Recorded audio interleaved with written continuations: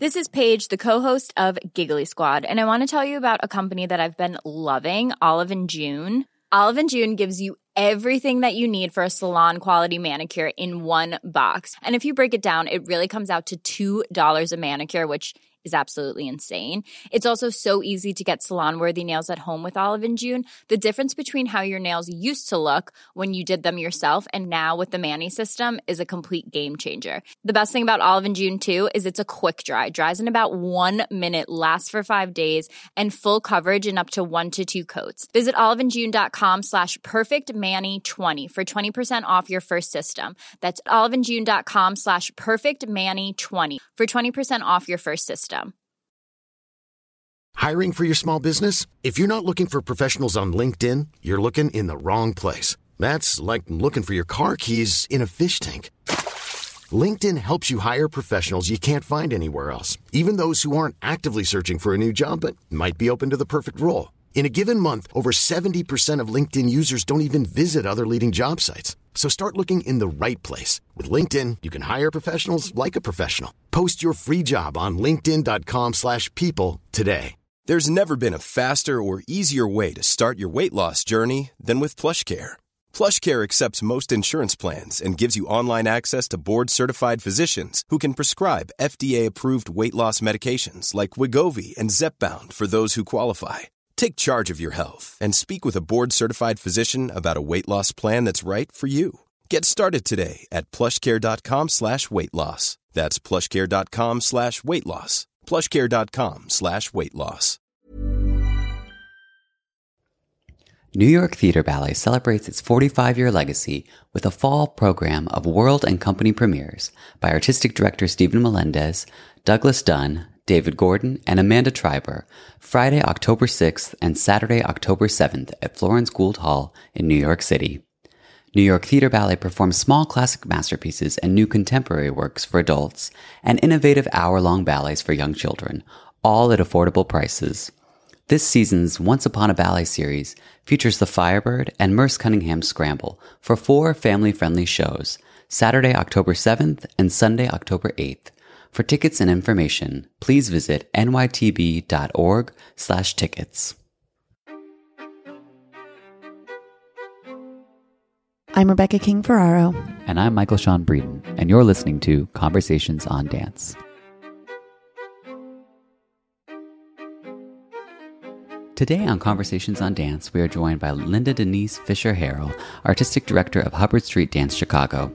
We talked to Linda-Denise about her late start and quick catch-up in dance, her years touring with Alvin Ailey, and her plans to continue to bring Hubbard Street to all Chicago audiences through innovative programming.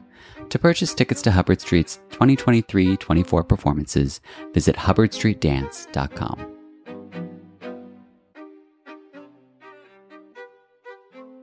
Linda-Denise, thank you so much for joining us this morning. It's such a pleasure to have you on.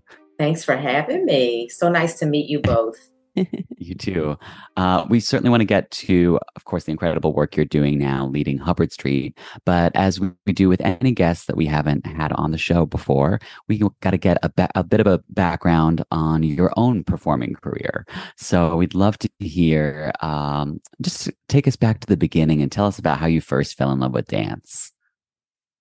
Wow. Okay. So it was a long time ago. I actually came to know dance, and I'm going to date myself, through the media, through television, right? So I was a teenager when MTV first came into view, right? Mm-hmm. They just came on TV. And so all of these music videos were coming on. It was the first time I could see dance and what it was. Otherwise, I had no interest. I had no exposure to dance at all. I fell in love with everything Michael Jackson did. We hear that so much on the podcast. That's so fun. I love that. Yeah. And Solid Gold was on. It was another show. Flashdance, Fame, all of those things were on TV and in the movies when I was about 13 or so.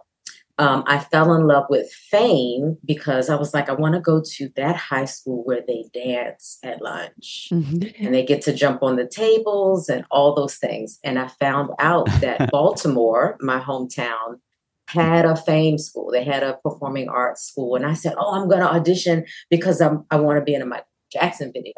And so that's where I'll go and dance on the tables and all of those things. So I, like, out of pure ignorance, I auditioned. They said you have to do an audition and you have to do a piece. I didn't know choreography. I didn't know form. I didn't know anything about the technique. And I think I auditioned to like Lionel Richie's Running with the Night or something. And if you ask my teachers who were at the panel, because they were trying not to laugh. Oh, really? And it wasn't because like I was ridiculous or anything. It was just like we are watching unabashed movement. Like movement. She doesn't know what she's doing. They even asked me to do it again because they knew I was just ad-libbing. Right. They knew it was like improvisational, even though I didn't even know what that meant. That's an important skill, though. It is. And they, when I talk to them now, I said, well, what did you see? Like, why did you accept me? They said, first of all, you were musical. You could dance with the music. You could take up space. You were not afraid to take up space, and you were very flexible. So all those things. And then when they worked with me, I took really good direction. So they accepted me. I learned very quickly. It was like everything was thrown at me at the same time. Ballet, modern, jazz, West African. All these things were like, get it and get it now. You're 14, you're late. All of your cohorts have been doing this since they were 3. Jump in. And I had excellent teachers. I had the best teachers at the Baltimore School of the Arts. They were a bit of a taskmaster at times, especially my ballet teacher, Sylvester Campbell. And he was work, technique. You got to get it right. You got to get it now. This is a tough industry. And he definitely toughened me up. And I went from not knowing anything, plie, tendu, at 14. I was at 15, a scholarship student at the Ailey School for my summers. When I was 17, I was an apprentice in a local ballet company. On point. So they were like, and go now, and this is what you have to do. And I was very good at listening, and I did exactly what they told me to do. And so I progressed really quickly. I attended the Juilliard School. So it was crazy. Went from, just learning how to dance at 14. I got into Juilliard. I think because of the fast progression of my training, Juilliard seemed slow, like in its pace. They were really trying to get me to understand a certain somatic practice and understanding and almost kind of deconstructing what I knew.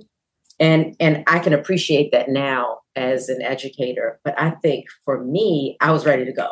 I was told I had to do stuff now, so I need to dance. And so at the end of my first year at Juilliard, I picked up a Backstage magazine and I said, hey, Hubbard Street is having auditions. And I had seen that company before. A Baltimore School for the Arts alum was in the company and would come back and teach master classes. And so I've seen how excellent of a company they were. And I auditioned and I actually was hired. Wow. So I was 19, like fast forward only 5 years of dancing. Wow. And I moved to Chicago, and joined my first international dance company, Hubbard Street Dance Chicago, and danced with them for 3 years and had the most excellent introduction into a professional career that I could have. Just the work ethic and the way that Lou Conti ran his company and with the kind of integrity and the array of works that we did and our connections to the audience and our fan base and all of those things. So I have nothing but excellent memories of Hubbard Street. But, my dream was to be with the Alvin Ailey American Dance Theater. I saw them when I was 15 years old. And I was like, oh, my God, this is why I need to straighten my knees. Now I get it. This is why I need to point my feet. Oh, like my classicism made sense. right? I couldn't understand ballet class. I mean, I did it, right? I did it because my teachers asked me to do it, but I didn't understand its purpose. And I think the first time I saw the Ailey Company, I saw, first of all, people who looked like me, and so many beautiful people who looked like me at the highest caliber that I have ever seen in my entire life. And so all of those I made all of those connections with my training. And I think I progressed even quicker after seeing them. And so I auditioned for the Ailey Company after 3 years of Hubbard Street and was accepted. I think we might have had 300 women in that audition. It was wow. And I performed with them for 13 years and traveled all over the place, all over the world, and did I don't know how many works from I don't know how many different choreographers. It was, when I reflect on it, it really is mind blowing, how much work we did. And it was the pinnacle of my career. It really shaped me. Who I was as an artist. I learned so many different things about myself, and then left the company after 13 years. I had a daughter while I was in the company. So, so I was a working mom, which was crazy when I look back at that as well. And after I left the Ailey Company, I joined the faculty of Towson University, where I was a tenured professor for 16 years. Teaching all levels of ballet, all levels of modern. I teach the Horton technique. Stayed connected with Ailey, of course. Stayed connected with Hubbard Street. I would teach at their summer intensives during the summers. Started my own Ailey Camp Baltimore. I was the director there for about 6 years. So it just kept going. And then in COVID, like a lot of people, I had to reevaluate. Is this the most I can do? Right. Is this the top of my career, or is there more for me? And I saw the job listing for artistic director for Hubbard Street Dance Chicago, a company I knew very well and loved. Right. And I said, you know what? That's a huge job. I want to do that. And I think the affirmation for that were my children. My children, they said, "Oh, go for it. That's you." They read the job description and said, "This is you. You should do this." And here I am. So that's everything, and that's the summarized. That's the overview version. Yeah, we're gonna go back and dig in though, because I really need to get into this very quick. Starting at 14 and then becoming a professional so quickly. We talk to dancers who start a little bit later, and we talk a lot about how they are able, it's like a different skill set, right? You were clearly able to see something, copy and paste and put it on your body very easily. So how did that skill and that, I guess it really was a drive, right? Like you started at 14, you were like, I'm going to get this. I'm going to figure it out in a year. And you did. How did that then serve you later in your career? Oh my God, that is the best question, Rebecca. You better go ahead. I'm going to attribute it to the fact that I pride myself in being a good student. And that's throughout my entire life.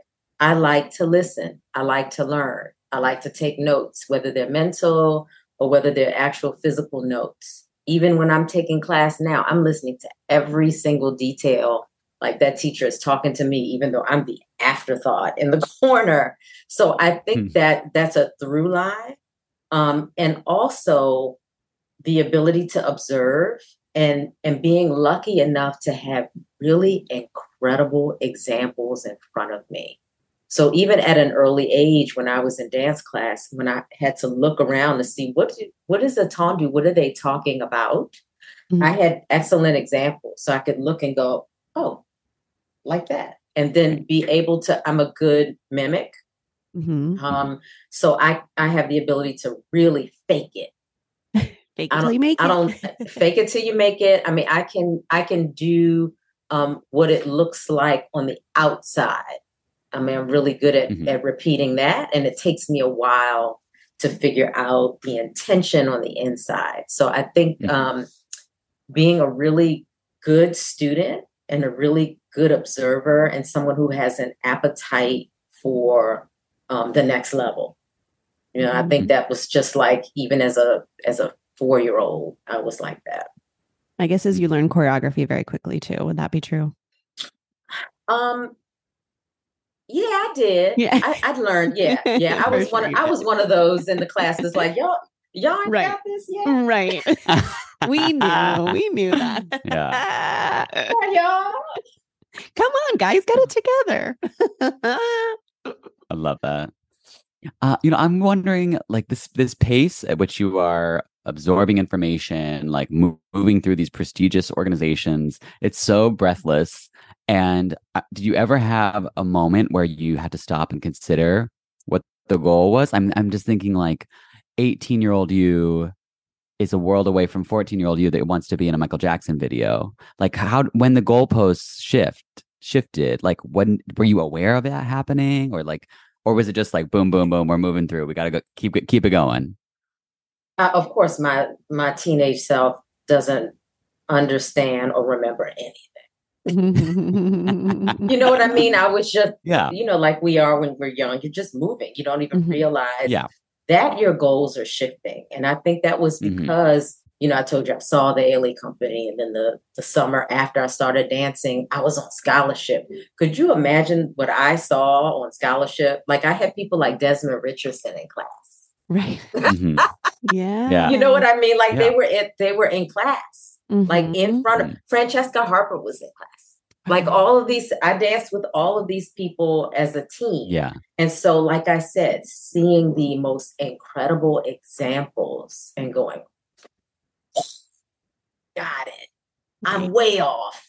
I really need to work harder. And I think just before I knew it, you know what I mean, that the goals changed. Like, I'm moving at a rapid clip, or I want to dance. I feel ready. I feel ready to take the stage, even though, like, in hindsight, I should have stayed at Juilliard longer. I should have, you know what I mean? If I had to do it over again. But I guess the goalposts kept shifting and I didn't realize it.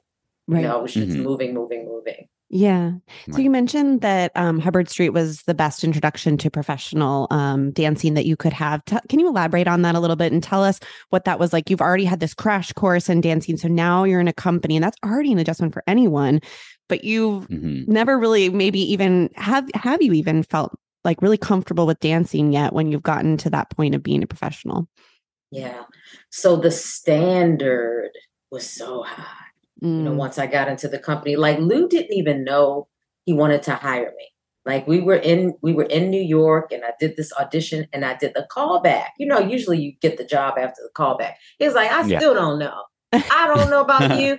I need you to come to Chicago, and I need to see you with the company, like amongst the company. And they invited me to the company when they were in season. Could you imagine? Like, they were on stage performing, and I had to take class with them on stage. It was unbelievably intimidating, and learn repertoire and all those things. And he could see me, like, the dynamic, within the company. And every day the standard was high. We had to take class every day, which, if you're AGMA, that might not be in your contract where you have to take class. It's optional. Well, because Hubbard Street's not union, Lou wanted that practice to be in there. We had to take class. Every rehearsal was full out. It was almost crazy. And so that was my introduction. So I'm thinking, this is what you do. And just the way technical rehearsals were run, just meticulous. There was a meticulous spacing before each and every performance, no matter how long we were on tour, which seems like a crazy pace now that I think back on it. But I think it set me up so that when I went to the Ailey Company, and it was an AGMA company, and there was an optional company class, and certain things were optional, they weren't optional to me. So I'm thinking, no, I have to do this, I have to do that. So it helped me to continue the progress of my form, of my technique, of what was expected of me. Right. Right. And all the works that were done, it was like, no, this isn't right. Lou was meticulous about all of us being on the same angle. We all look different individually, but when we danced together, we had better dance together. I mean, if we're going to step on this corner, we had all better step on the downstage right corner. So it really helped me take in an ensemble, how to work as an ensemble. I did have solo moments, even as a youngster, to be out on stage and what that meant and the expectation of my dynamics and all of those great things. So I just think that how we toured, how we carried ourselves internationally, what those expectations were when we were in the theater and how to conduct ourselves and the dressing room and all of those things were at a really high level, high standard. Right. Right. So touring must have been just a near constant for basically your entire career between Hubbard Street and Ailey. How did that impact your development as an artist? Like, what's it like kind of just always being on the road and having to find yourself in a new theater, in a new place all the time? Mm-hmm. Difficult. I mean, I think when I look back on it, hard. It was really hard. I mean, it was really, really hard. And remember, I was touring when there was no FaceTime. We just barely had email. Am I aging myself or what? You know what I mean? I remember trying to keep in contact at home and buying these cards, phone cards, and just spending so much money on long distance and all those things. So, I mean, just really, really, really crazy. But I mean, able to adapt to anything, to the size of the stage, to the condition of the stage, different theaters. It made me very resilient. I mean, we would go from gigantic stages that the crew basically had to build to the Paris Opera, where there's suddenly a 5-inch rake. Hello. Right. And you're just able to walk into a theater and kind of ascertain what the dynamics are. Okay, great. Where's my table where I can set up my makeup? And like, that was home. Setting up your dressing table. That was something that you could make a constant, right? That dressing table, that home base, and every other variable moved and shifted. So I think it was excellent training for learning repertory, maintaining repertory, being a world citizen, right? And appreciating who we all are in our humanity. By meeting so many different people and going to so many different countries and finding out that we're basically all the same. We basically all love our children. We love to eat. We love to laugh. We love to, all these things, while entertaining so many different people across the world. So it was insane. And the Ailey Company toured, I don't know if they still do, they must. More than any other company. I mean, we would pack up and be gone. I try to tell the current members of Hubbard Street now, because, sometimes if we're gone for like 3 or 4 weeks, it's like, oh, wow. I'm like, I've packed my bag and been gone for 14 weeks. That's a long time. Right? Incredible. You kind of feel like a circus, as sometimes, but and it is a hard way. It's hard on relationships. It's hard on so many things. You sacrifice so much for your art. But I'm telling you, I wouldn't trade it for the world. I have seen so many places that I wouldn't have ever traveled to had I not danced. Yeah. There's never been a faster or easier way to start your weight loss journey than with PlushCare. PlushCare accepts most insurance plans and gives you online access to board-certified physicians who can prescribe FDA-approved weight loss medications like Wegovy and Zepbound for those who qualify. Take charge of your health and speak with a board-certified physician about a weight loss plan that's right for you. Get started today at plushcare.com/weight loss. That's plushcare.com/weight loss. plushcare.com/weight loss. Millions of people have lost weight with personalized plans from Noom. Like Evan, who can't stand salads and still lost 50 pounds. Salads generally for most people are the easy button, right? For me, that wasn't an option. I never really was a salad guy. That's just not who I am. But Noom worked for me. Get your personalized plan today at Noom.com. Real Noom user compensated to provide their story. In 4 weeks, the typical Noom user can expect to lose 1 to 2 pounds per week. Individual results may vary. I wonder where performing fell for you. Was it something that came really naturally? I'm guessing since you went into this audition and were very fearless when you were 14 years old and just was loving to entertain the judges in front of you, that maybe it was something naturally. Did it come naturally to you? Was it something you had to work on? You were clearly thrown into while you're touring, you're performing so much. What was that transition to the stage like for you? I think I'm just natural. I'm a natural performer. Right. I don't know where it came from. Before I danced, I played the clarinet for years. I was in, orchestra. I was in band. I was in marching band. I was in so that idea of it's showtime. Got it. I think I knew what that meant. I'm a daughter of a jazz musician. So, seeing my father step up and hit it. I think maybe that was just, if I didn't think about it, I think that's probably something that he instilled in me. And that's where your musicality came from too. Absolutely. Yeah. I mean, even as a toddler, I can remember rehearsals in my house.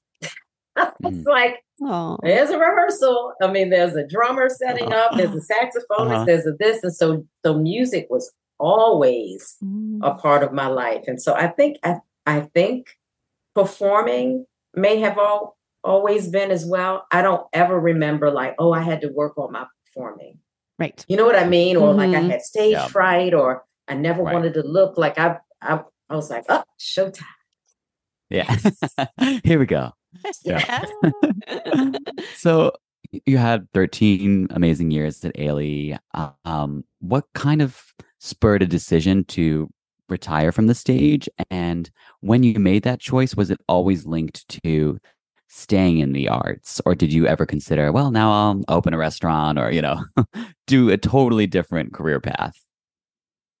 Right. I'm done. I'm packing it up. Yeah. A couple of things. So I told you, I was one of the crazy people. I had kids in the company. Like if your life wasn't complicated enough, not only did I have my daughter Adia while I was in the company, I was married and then I divorced and then I remarried. Like all of this happened during the span of that 13 years in the company. And so I had a daughter, I had a new husband, and then I had a stepson.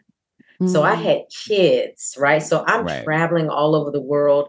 And I think because I had kids, I knew that my time was limited, right? I already knew I can't keep going. Like sometimes it's really hard for dancers to measure, when is the end, right? I think I always had that in the back of my mind. This is fine until it's not. Right. And the second that this is not going to work, especially for my family, I'm going to have to say goodbye.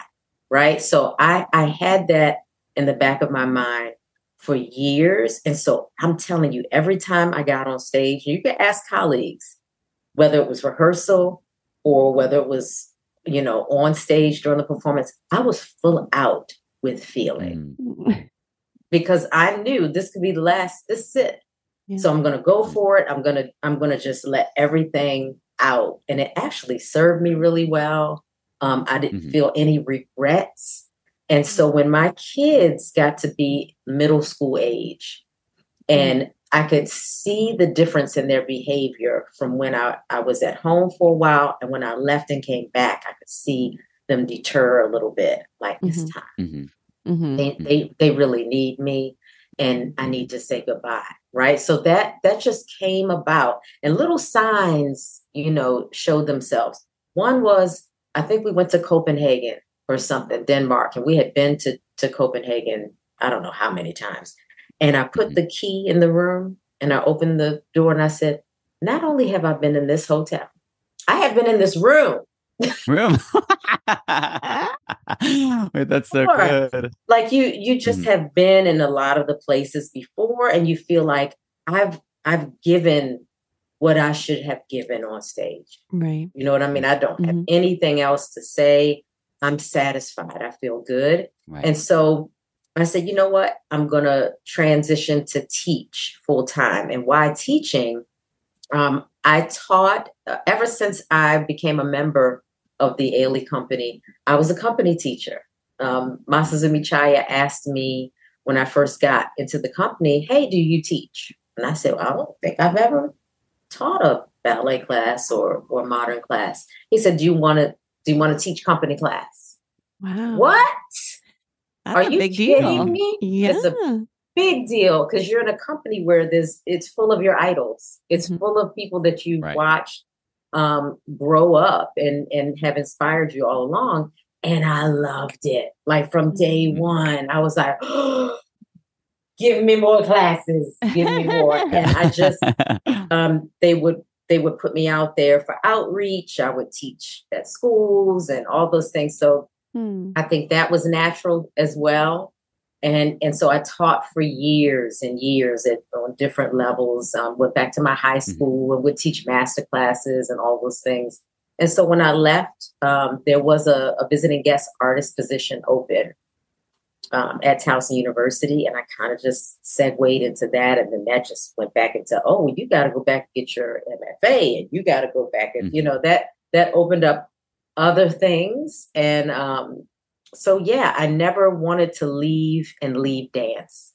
Like, dance was in me, from the beginning. And so that was the thing. I'm going to leave, and then I'm going to be home, and I'm going to educate, and keep this dance thing in my life. And it's still there. Right. So you mentioned that during the pandemic, you were kind of reassessing what was next for you, and you found this job description for artistic director at Hubbard Street. And I just wonder what made you interested to go from educating to back to the professional realm while you're working with the professional dancers? I think because I was trying to get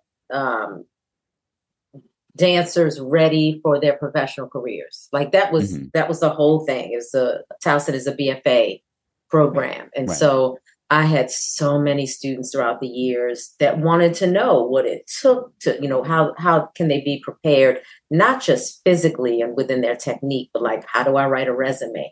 How do I show up at an audition? How do I do all these things?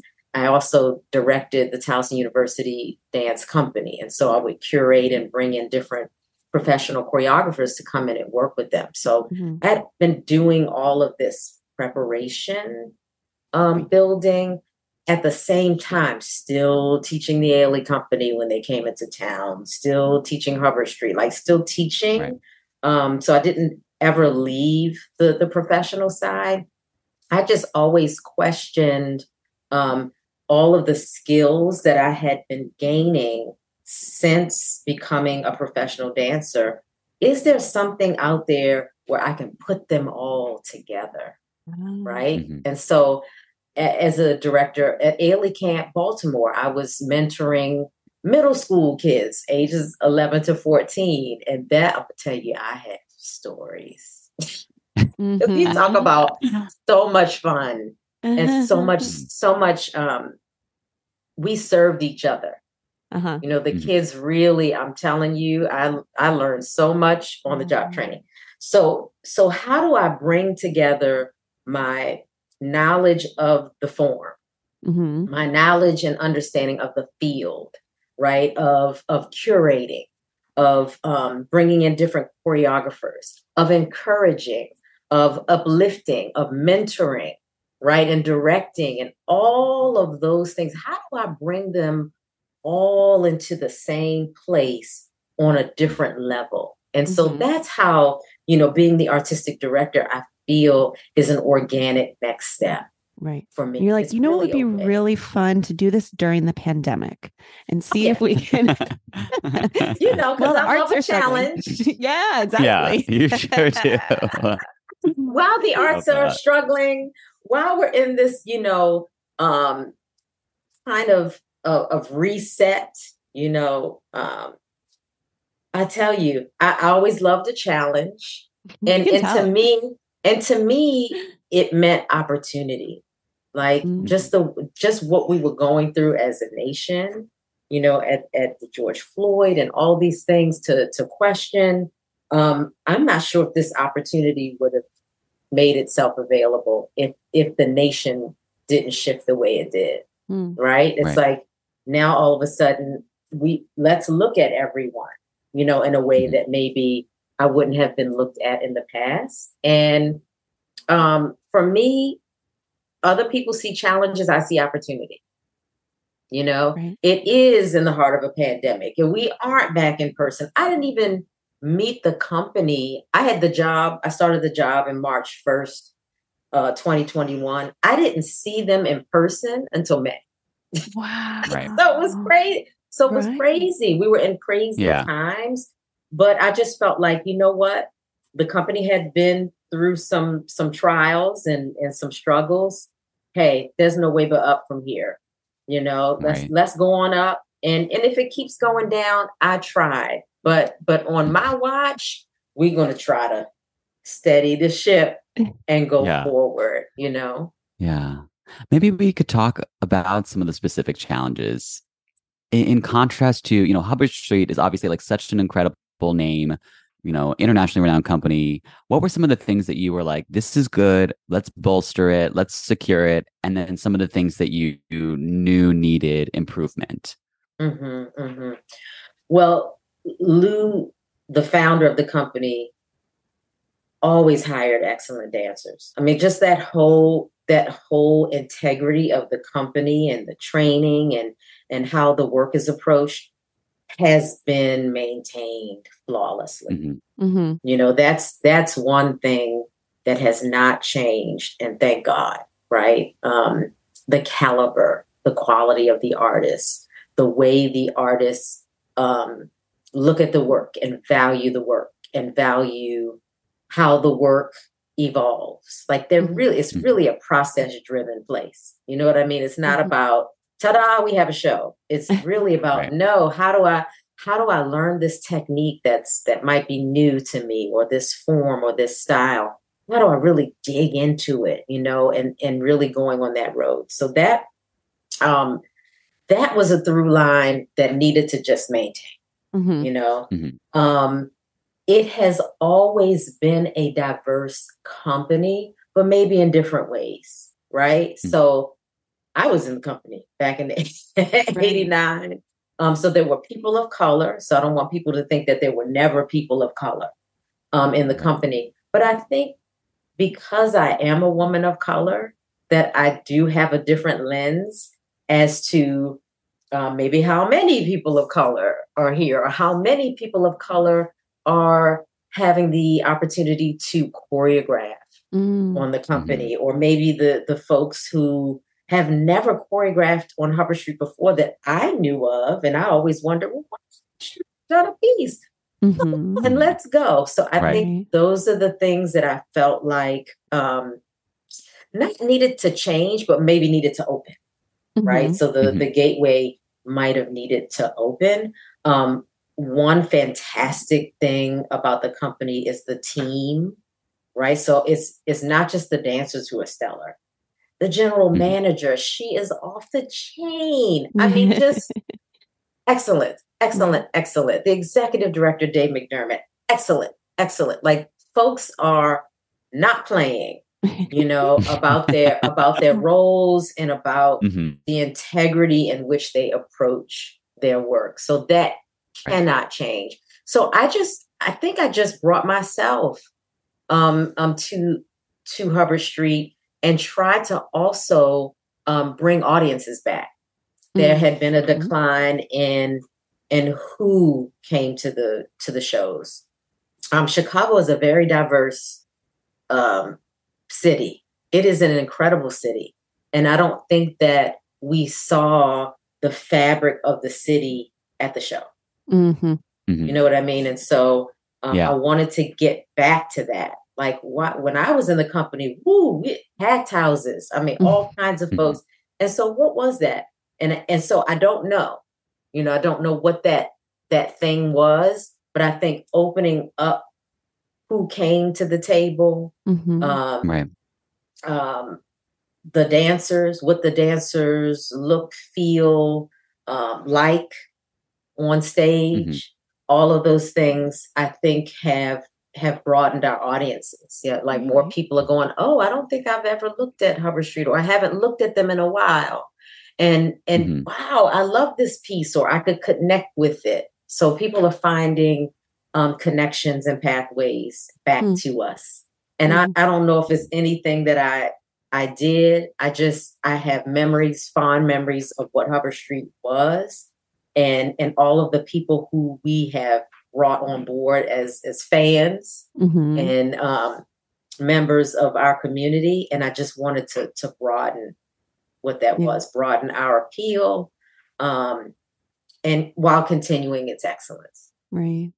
I'm not sure if this is a question that maybe we can answer, but it just making me think while you're talking about coming in during the pandemic, I wonder if there was a little bit of a sense of freedom that you felt that you may not have otherwise, just because everyone was dealing with this really extreme situation that was very rare. So in a way, I wonder if you were able to kind of do things differently than you maybe would have if you came in during a very stable time where everything was running smoothly. Yeah, maybe I think maybe I felt the opposite. Like we had just sold our building. Like, we didn't have a school. We didn't have all of these things. So I actually didn't feel that freedom. Like if we had a building and we had some sort of structure, I could just kind of jump in and and I can make subtle changes or whatever, but the machine would have kept going. The machine wasn't there. And so I'm coming into, whoa, what do you want this to be? And it's a pandemic. And, folks are going out of business all around you. So there was a lot of, there still is a lot of pressure, on, I don't take it lightly. This is a legacy I'm jumping into. Right. And so the survival of this legacy, I feel like it's on my shoulders. Like I feel that weight. I feel that responsibility. So I kind of feel the opposite. I don't feel that freedom. Right. Because those infrastructures are not in place. Yeah. Interesting. Maybe we could talk a little bit about some of the ways that a director most obviously makes a mark. How are you choosing some of the rep for every season? And what are you looking for in the dancers that you're hiring, that you're adding to the company? I'm going to take the second part first. The dancers just have to be fabulous. And this is what I mean. They are at the audition, of course, we give modern, ballet, contemporary, all the things. They have to be proficient movers in an array of styles. Like they cannot be boxed in. When movement is thrown at them, I have to see the clock ticking. I have to see the cogs, the wheels spinning. Oh, let me take this. Let me do that. I have to see decision making. I have to see choices. I have to see who you are as an artist and not just kind of regurgitating the movement back, because our dancers are collaborators. They're in there with the choreographers helping to move the choreography along. So I'm really interested in who they are as artists, but they have to master so many different forms and feel comfortable diving in, whether something is a little bit more balletic, whether something is a little bit more grounded, whether we're doing Oha Nahareen and there's a Gaga class, how do they jump into it? Like, how do they peel all those things back? And as for the work, sometimes things are really planned. Like I'll call folks up and say, I need this. I'm interested in like Rennie Harris, for instance. We've never really done hip hop. So I'm thinking, of course, my lens on contemporary is now. What's happening now? Mm-hmm. Mm-hmm. Right? We've never done hip hop.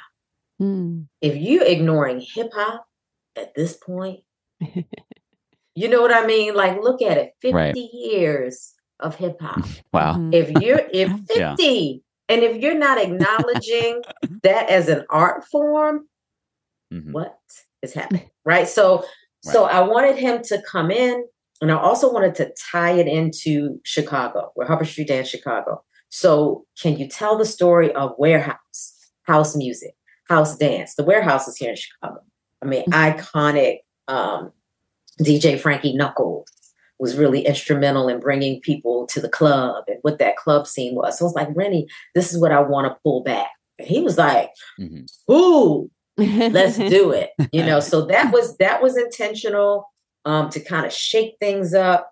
And all of these things are adding to the dancers in the company's toolbox. They can do so many things because you're bringing so many things to them. Mm-hmm. And some things are just like, they just happen. You know, I am not very religious, but I'm very spiritual. So when things move and shift and are presented to me, I listen. I'm like, okay, listening. Why this was brought to me. Randy Duncan, who's a local choreographer here in Chicago, but has choreographed all over the place, has never set a piece on Hubbard Street. And we just kind of crossed paths. And I went, hey, why haven't you done anything lately? Oh, I've never worked with the company. Come on. Let's do it. You know what I mean? So it's kind of threading the needle of being intentional about going out and getting things, and then staying open, you know, to what inspires you. Azure Barton, who what is going on with Azure Barton? That incredible creative. You know what I mean? I'm just so fixated on her choreography and what drives her and what inspires her. And to have that opportunity to have her come in and work with the company and set work and her feel so comfortable here, you know, and that's another thing that people don't see for the direction is setting the atmosphere for the company, how they enter the space. Is it a tense space? Is it a toxic space? Is it a space where they can sit back and relax? They're accepted. You know, all of those things I think are overlooked as an artistic director, how artists are welcomed, how choreographers are greeted, you know, how they are treated in the space. All of those things, you know, are my responsibility. Yeah. So those are the things that I think about when both picking artists and picking the works that we do. Yeah. So just for our last question before we wrap up, tell us, I'm sure you've already touched on some of them, but what can audiences expect from the company's season that's coming up? We are just starting our 3-year relationship with Azure Barton. She is our resident artist. What? Amazing. So, oh my God. So they can expect this season 2 works from her, her return to Patience. And she's actually going to stage a new piece. She's going to create a new piece in December that will be premiered in our spring season. So look forward to that. The company is currently working with Maria Torres, who, Maria has done so many things on Broadway and in film. She's Latina, and her movement is Latin based. So that's a whole nother shakeup for the company. You might see them on a heel or 2. We'll see what happens with that. We're also going to be working with Johan Inger, European choreographer who we worked with in the past. His Walking Mad, of course, the company did years ago, and so just to be able to work with them again is going to be really great.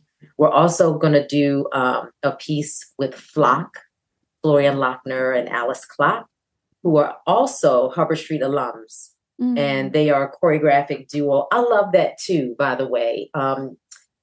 Hubbard Street has had a long history in cultivating choreographers, right? So we're just not just interested in the dancer, but maybe you have an interest in choreographing. We still have a program called Inside Out where we encourage the dancers to choreograph. Mm-hmm. And we actually put on a production with just the dancers' choreography. And so keeping that alive by having many of our dancers who choreograph have gone on to have incredible careers, like Rena Butler, mm-hmm. who just set a piece on the company that is fantastic. So I always want to go back to that and highlight that. Right. So those are some of the exciting things that you can expect from Hubbard Street this season. Sounds wonderful. Sounds like a great season. And thank you so much for sharing your personal story and ideas for Hubbard Street in the future. And this was just so wonderful. Thank you so much for coming on. Thank you. Thanks for having me. Thank you so much.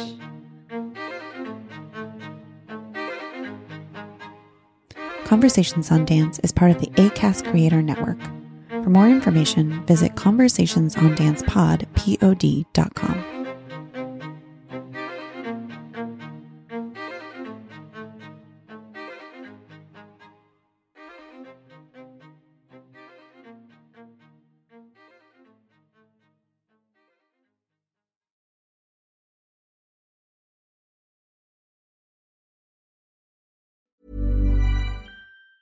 Mom deserves the best, and there's no better place to shop for Mother's Day than Whole Foods Market. They're your destination for unbeatable savings, from premium gifts to show-stopping flowers and irresistible desserts. Start by saving 33% with Prime on all body care and candles. Then get a 15-stem bunch of tulips for just $9.99 each with Prime. Round out Mom's menu with festive rosé, irresistible berry chantilly cake, and more special treats. Come celebrate Mother's Day at Whole Foods Market. Even when we're on a budget, we still deserve nice things.